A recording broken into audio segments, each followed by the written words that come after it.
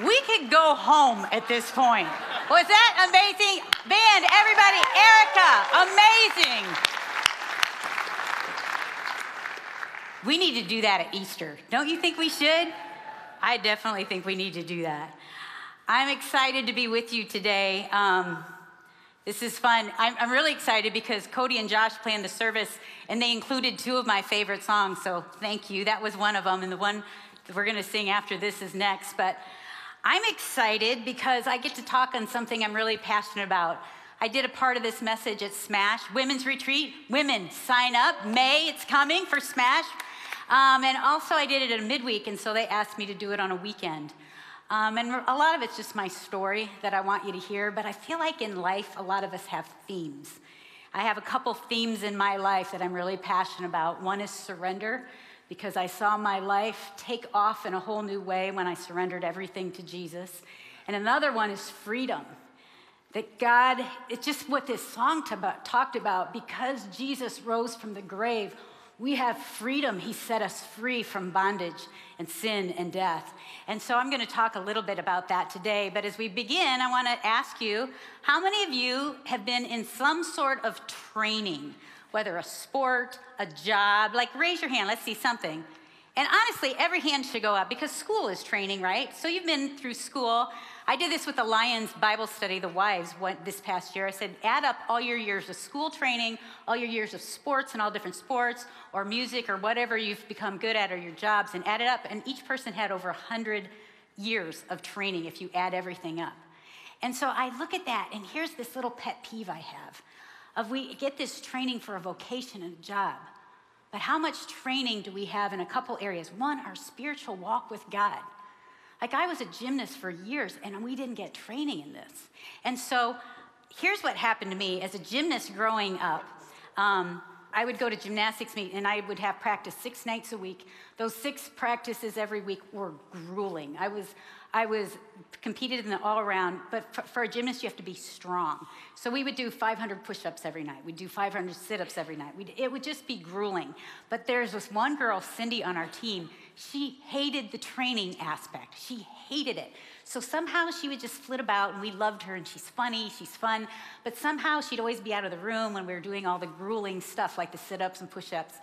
But we had this one gymnastics meet where she was up, and she didn't practice real hard. She didn't train hard. And so she gets up on the balance beam, and the balance beam's in this one separate room. We have 2 beams in there. Balance beam in gymnastics is very quiet. The room is just deathly quiet. And our whole team is sitting against the wall. The judges are there, another whole team sitting against the wall, several teams in the room. So Cindy gets up, she starts performing, and she does this move where she does this hard leap, and she starts falling.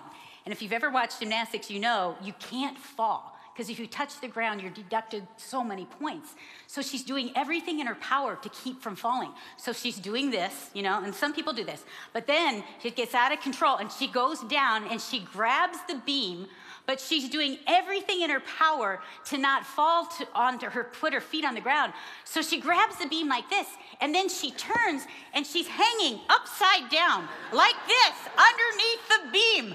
And we are laughing. Like, have you ever been at a place where you can't laugh, but you want to laugh? And so, we're just like, we're trying not to laugh. So then she's down here. Can you believe I'm doing this? She's down here like this, and she tries to take her leg, and she's scooting up like, ugh, and she's doing this. And as she does this, she lets the biggest fart you have ever heard in your life. Like, it just echoes in the whole room. And at this point, everyone just loses it. Even the judges are like, they're just laughing. She's so, can you imagine how humiliated she was? So she's so humiliated. Somehow she finishes. And we're trying to cheer up. It's okay, man. That was awesome. That was so funny. But the sad thing is she quit after that, because she was humiliated and embarrassed, and she felt like she was a failure. And I look at Christians a lot, and I see that we're all in, but sometimes we don't put more than 1 hour a week into our training. And so I see people fall, and then they become discouraged, and they feel like, I can't do this. It's too hard. So today is training day. And we want to look at what does it look like? What are some of the truths that God says about us? Who does he say that we are? So I'm going to pray, and I'm going to have the ushers come down. Thank you for giving. Many of you give on. I'm out of breath from just doing that. I guess I need some training, some cardio training. We're going to have the ushers come down. If you're visiting, thank you for coming. Look at you. I thought everybody was going to be in Florida. Who needs Florida when we get those songs? Look at you. Way to go. If you're visiting, please don't feel like you need to give, but this is a time for us to give back and thank God. So, Father, thank you so much. I pray that you would open our ears today. We want to hear you, God. We want to hear your voice. We want to hear what you say. And so, Father, we pray that you would take all distractions away and would hear from you. In Jesus' name, amen. So, as I was thinking about this journey, here's one of the things that I've struggled with in my Christian walk, is getting all this head knowledge. Some of you have head knowledge. You know the Bible. Dave and I went to 3 years of seminary. We spent 3 summers at Institute of Biblical Studies. We've been in ministry for 38 years. So I have all this knowledge about God up here, and we live in a culture, a Western culture, that very much values science, knowledge, analytical thinking. And those are all great things. But sometimes those things can get up here in our head. But here's what I've struggled with.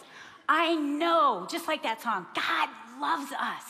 I know Jesus came and he died for me. All that's up here. But what I have found in my life is I've had a hard time getting it from here down to here into my heart and really feeling that. Have you ever thought this?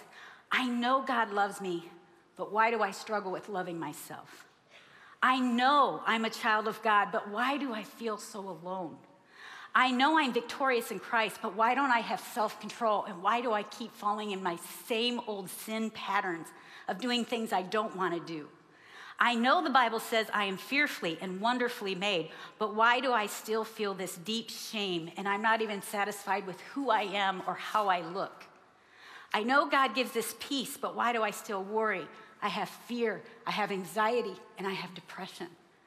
I know I'm forgiven, but why do I struggle with so much guilt? And as being a believer and follower of Christ, I have seen people know so much, but I have seen them so in bondage to these negative thoughts of who they are. And when I look at Romans 12, it's one of my favorite verses. But the second part, 12:2, says this: don't copy the behavior and customs of this world, but let God transform you. And isn't that what we want? I want to be transformed. And how do we do that? He transforms us into a new person by changing the way you what? Think. By changing the way you think. Then you will learn to know God's will for you, which is good and pleasing and perfect. And so one of my questions today is, what do you think about yourself? Because the truth is, here's what we know. God loves you. God made you, and he has a plan for you. I sit here and think, there is a God that knows everything about you. He knows everything. And for some of you, that's scary. Like, oh, does he know? Does he see what I did? He sees all of it, and he still says, I love you. I see you. I believe in you. And that's what we need to remember. But why do we struggle? One of my favorite Psalms is Psalm 139, and it talks about how God created us. And I was teaching this. I'm going to share how I taught this to my grandchild. I taught it to our kids really growing up. But look at what David says in this psalm. And he's talking to God. Thank you, God, for making me so wonderfully complex. Your workmanship is marvelous. It's like us saying, look at me, God. Look how I am wonderfully complex. Look at what you've done in me. How well I know it. You watched me as I was being formed in utter seclusion, as I was woven together in the dark of the womb. You saw me before I was born. Just that alone. From the time you were conceived, God knit you together. He saw you. He created you with a purpose in mind. And when I look at that, I'm reminded of how we need to value and protect life. Even life that's before it's even born. There's a new movie out called Unplanned that I can't wait to see. But it talks about how we need to fight for the life of these babies. And it also says, every day of my life was recorded in your book. Every moment was laid out before a single day had passed. How precious are your thoughts about me, God. They cannot be numbered. I can't even count them. They outnumber the grains of sand. And when I wake up, you're still with me. So all this is saying, God loves you. He knit you together, and he made you for something. When our boys were little, I remember saying to them, God has something so special for you. And they would say, is it a present? And I would be like, kinda. When you discover why you were put on this planet, that is a present. I know that when I was in the second grade, this sounds crazy, I was 8 years old, I can remember thinking, why was I put on this planet? That sounds really early, but I asked my 80-year-old dad years ago. I asked my dad, who was 80 then. I said, Dad, when was the first time you thought, why am I put on this earth? What am I supposed to do? And he goes, I've never had that thought in my entire life till this very minute. But some of you, we should think that. Like, do you realize that you were knit together for something? And when God created you, he thinks it's amazing? I was sharing this with my granddaughter last summer, Olive. I have a picture of her. Look how cute she is. Anyway, I was sitting alone at that kitchen table with Olive this day, and I remember saying to you, I said, Olive, do you know how much God loves you? And she was 3 at the time, now she's 4. She goes, he does? I said, he loves you so much, and he put you together. He put things into you. Like, you're so compassionate.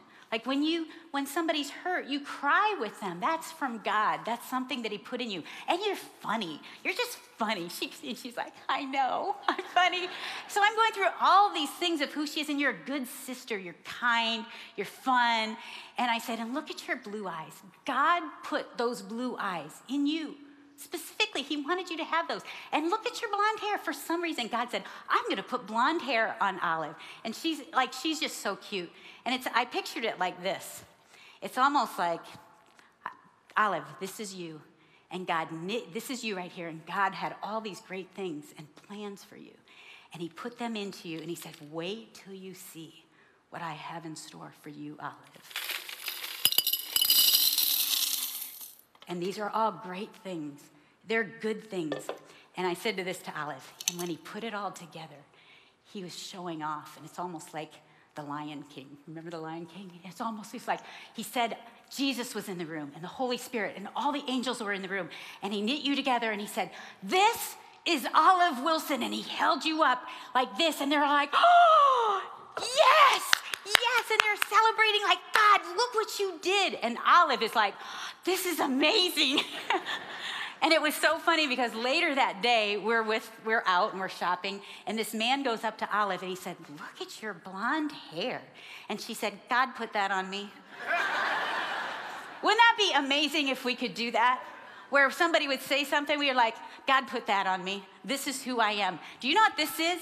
This is true identity. Everything about you, God delights in. Everything. Everything. There's nothing blemished. There's no blame. There's no shame. There's no deterrent to the beauty of who God sees you as. I want you to see this as your true identity. So what's the problem? What happens? What happens is we grow up and things happen to us. Hard things happen to us. And I love what Jesus says when he came, because he comes and he says this, I have come. Think about Jesus being all around all of you. And he stood up on the stage and he says, I have come that you might have life and that you might have it to the full. That's why I've come. I want you to have life, and I want you to have it to the full. And you know what he says? That's the second thing he says. You know what he said before that? He said this, the thief comes only to steal and kill and destroy. Who's the thief? Satan. I don't know if you believe this, but I believe that there is an enemy to our souls, and his name is Satan. I believe him because Jesus talked about him, and talked about him 25% of his dialogue was about the enemy and the battle over your soul. So if it's important to him, I think it's important to us. And it's not that Satan causes all the bad, because we live in a broken world. We have things that happen, that people are messed up, and we have negative things that happen. So Satan's not behind everything, but he's behind a lot, because his goal is to cover this up, to destroy this, and to destroy all the true identity that God has put on you. Because he knows this: God is madly in love with you. He loves you more than anything. And we are God's passion and joy, and he will do anything to destroy what God made. Satan will do anything to destroy what God made, because Satan hates you. Satan wants to destroy you, and Satan has a plan for you. And that plan is you will never live out what God put in you to do. And it's not even about doing for God, it's about becoming who he made you to be. I love what Priscilla Shirer said in her quote. She says this: the battles your enemy wages against you, especially the most acute, consistent ones, possess a personality to them, an intimate knowledge of who you are and the precise pressure point where you can most easily be taken down. Random accident, lucky guess? I don't think so.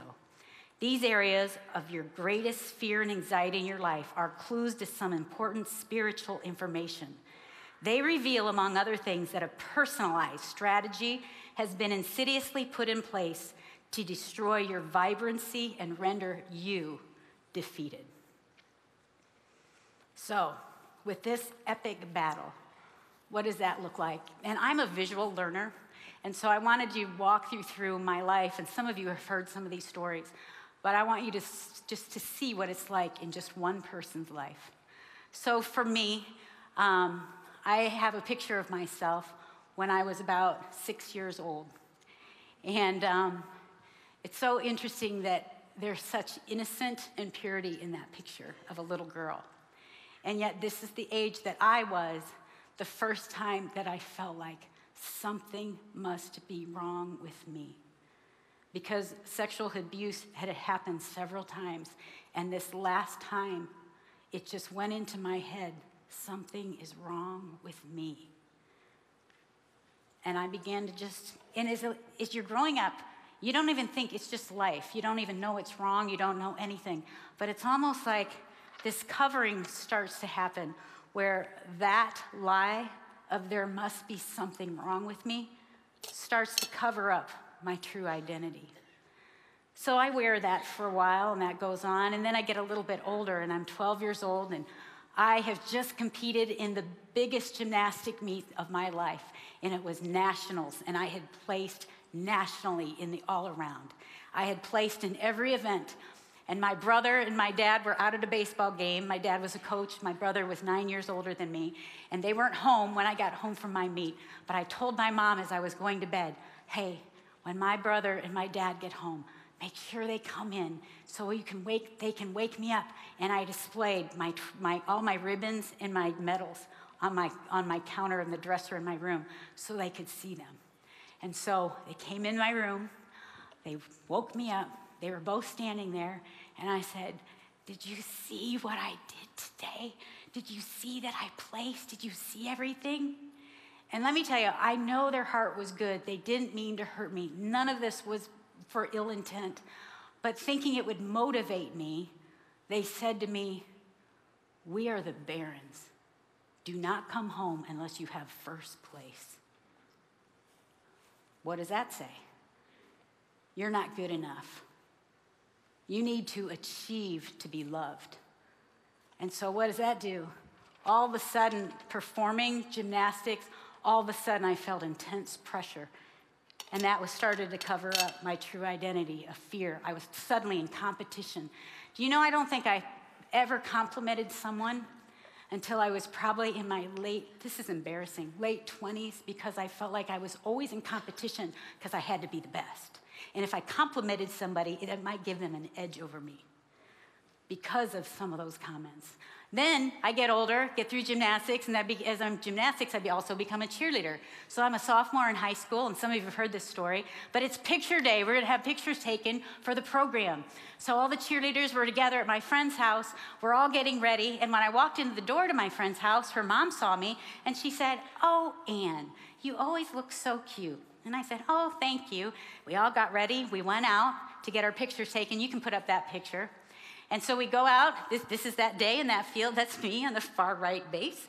And what had happened was I went over there to get the pictures taken, and I had forgotten something, and I left it at my friend's house, and she lived right across the street from this. So I ran over, and as I walked in the door, I could hear my friend's mom and my friend's sister talking. They didn't know I walked in the door. And what I heard was her sister say, "I can't believe you told Ann Barron she's cute. She's so ugly." And her mom replies, "I know, but at least she tries hard." So, I want you to think about true identity.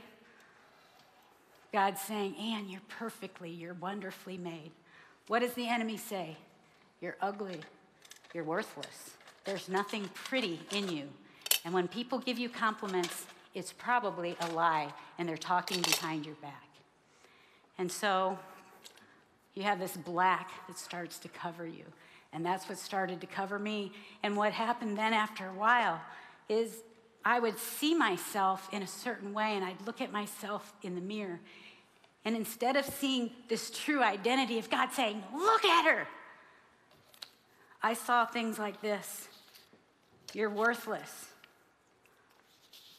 You're not good enough. You're ugly. You're alone. This is a new one I wear. You're too old. You're hopeless. You're fat. You're unloved. You're not wanted." And so, do you see the battle taking place? We are these delights to God. And things happen in life that maybe aren't your fault. But suddenly you start hearing things that aren't true, and you start to be covered up. And pretty soon, instead of someone say it to you, you start saying it to yourselves. "I'm ugly. I'm fat. I'm worthless. I'm alone. I'm not wanted. You have no self-control. You're stupid." And all of these things, you know what it becomes? It becomes a new dialogue and language. Whose language? Who speaks that language? Satan. The enemy of our soul speaks death to us every day. And that's why the last 2 weeks we've been seeing God's language is life, it's hope, it's resurrection power, it's beauty, it's love. And yet this becomes normal for us. It becomes a way of life. And here's what I realized. Cody, I forgot the cage. Sorry, I forgot about that. For my whole life, I feel like my whole Christian life, here's what happens. When Jesus came, when he died and he was resurrected, he set us free, didn't we? Set us free from bondage, from slavery. In fact, he said, "I have come to set the captive" what? Free. And yet, here I was free. I had given my life to Jesus. But can I tell you?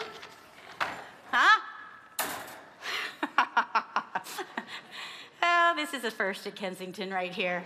I'd like to see you and Dad in this cage, Cody. Here's what happens.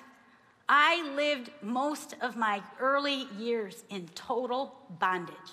And Jesus says, "Ann, I've opened the door. I died on the cross. I resurrected so that you can get out. Live what I've called you to be. Live out your true identity." And I was stuck. And it wasn't until I gave God all the lies, all the things I was carrying, and I surrendered it, that I found freedom.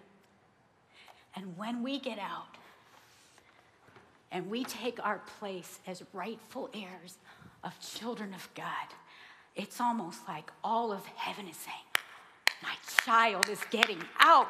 Get out. Get out, Ann Wilson, and live the person that I've created you to be, because God has set us free from that. He doesn't want us to feel ugly or alone or worthless. He wants to take all of it off of us. And for the first time in my life, it wasn't even that long ago, I realized I am living in bondage. And I started to take off the lies and recognize them and confess them. God, this is what I've been believing my whole life. And I love the illustration of Moses. Because, and let me show you this picture. Will you guys put the one up of the mirror? And here's what I'd love for you to do. Figure out, this is what I felt like. Every morning I'd look at myself in the mirror, and this was my false identity. These are the things I saw, and Satan just reiterated. You're alone, you're depressed, you're worthless, you're angry, you're stupid. What are the things you have believed? Because all of us have had things. Here's what Donna Winship, I love this quote by her. She said this: self-hatred or lack of self-esteem is denying everything God created you to be and choosing to see yourself as the enemy wants you to be seen. This is actually a form of pride, in that pride is not necessarily thinking a lot of yourself, but is thinking of yourself a lot. You are believing yourself more than you're believing God. And so what I realized is that's what I was doing. I was believing Satan instead of believing God. And do you know, in Exodus, when you talk about the greatest leader of all time probably in the Bible was Moses. And Moses was the man that took the people of Israel who were slaves and in bondage in Egypt, and he brought them out of slavery. And here's Moses. He was brought up in this area where he was brought up as a prince. And yet he talks to God in the burning bush moment, and God speaks out, this is who you are, and this is what I've created you to do. And here's what Moses says. God says, now go, for I am sending you to Pharaoh. You must lead my people out of Egypt. But Moses protested to God, who am I to appear before Pharaoh? Who am I to lead the people of Israel out of Egypt? 3 times Moses protests to God saying, I can't, I'm not that guy. 2 more times he pleads with God. Then he says in Exodus 4, but Moses pleaded with the Lord, Lord, I am not good with words. I've never been, and I'm not even now. Even though you've spoken to me, I get tongue-tied and my words get tangled. And let me tell you about Moses. Look at this verse in Acts 7:22. It says, Moses was educated in all the wisdom of the Egyptians and was powerful in speech and action. You see, Moses was raised as a prince in the palaces of Egypt, where they had the best educational system in the entire world at the time that was similar to an education at Yale or Oxford.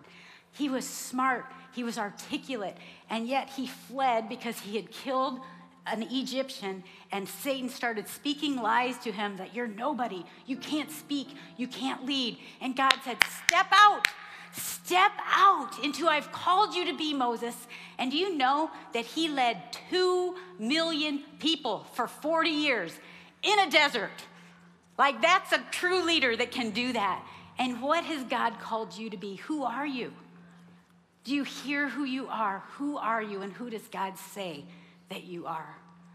And I'm telling you, I've had to learn this. I am desperate for Jesus because I have to be before him every day. I look at you, I look at those of you who are in school still, and I think, do you realize the war, the battle that's waging over you? I'm seeing some of you, maybe some of your friends, maybe you've experienced extreme anxiety, depression. The suicide rate among teens has skyrocketed. The enemy longs to seek, steal, and destroy your life. And you guys were put on this planet. I feel like those of you who are still in school, you are the generation who we need to rise up. You will rise up to change this world for the better. I look at you women, and I look at you and I think, do you see the power and influence you carry as women? Like, when we lock arms together, we are unbelievably strong, and we are world changers when we lock arms together. But Satan distracts us, and we become insecure, and we gossip, and we compare to each other. That's where he tries to get us. And I look at you men. Oh, men, we need you more than ever. We need you to protect us, to stand up for what is right and what is good. And Satan longs to take you out and makes you passive. The enemy continues to speak lies into you that you're not good enough. And God is saying, you're my man. I've created you for good things. What would it look like if we would walk out of the cage? We'd spend every day with Jesus in our training and say, God, who am I? What are the lies that I'm believing to God? Because I don't want to carry them any longer. So today, we're going to do that. We're going to ask God, like, what are the things we've been carrying? What are the lies that I believe? Because I want to rip them off, God, and I want to live out and stand in my true identity of this is who I am. This is who you've made me to be. And let me, God, see you, who you are and who I am, so that I can be content, be filled, be strong, be powerful in who you say that I am. And then we go out and we change the world together. So I'm going to pray, and when I pray sometimes, this is how I'm wired. I pray visually. I see things. I just walk people through things that they can see, and it makes it more clear. So I'm going to do that. We're going to pray. And I'm going to ask you to identify lies that you might hear. And I want you to visually take those and get rid of them, whether you write them down or later we're going to take them to the cross if you want, and we're going to leave them there because we don't want to carry around the lies anymore. So, Father, we come before you, and we want to hear your voice. God, every single person here, we want to hear who we are and who you say we are and how you knit us together. We thank you that you are the King, the God of the universe, the Almighty, the great I am. We thank you, Jesus, for coming, for dying on the cross, for shedding your blood, that we may have life. And you rose from the dead, proving that you are the Son of God. And we come in that name and that power and the blood of Jesus. We declare that you will silence the enemy's voice, our own lies, the stuff that we've carried for years. All of that will be silent as we come to you. So I want you to picture yourself in a field, green grass. The sun is out, the sky is blue, and you're walking down a path. Feels good. And up ahead, you see a cross, and you see a man standing at the cross. And you recognize that it's Jesus. And he's motioning for you, and he's excited, and he's saying, come, and I want to talk to you. What's that feel like as he's motioning you to come? So you walk to him, and you stand before him.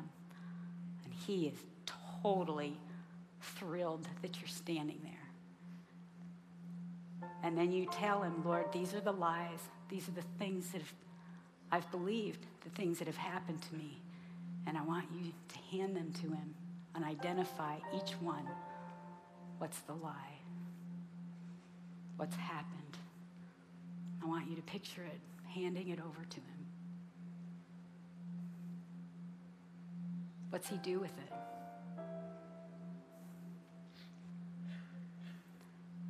And he tells you those lies are not who you are. And then he hugs you and he whispers in your ear, this is who you are. What's he say? What do you feel? Father, what do you want us to know? Lord, we love you. We thank you that we can picture you. We use our imaginations for all kinds of things, but we want to use it for good. We want to use it to see you, to experience you, to hear you. God, will you fight for us? Will you fight on our behalf the enemy who seeks to kill, steal, and destroy our true identity? Help us not to live in our false identity, but in who you created us to be. In Jesus' name, amen. We're going to do this last song, and I want to tell you the story behind it because you've probably heard it on the radio. You've heard it everywhere probably. It's by Lauren Daigle.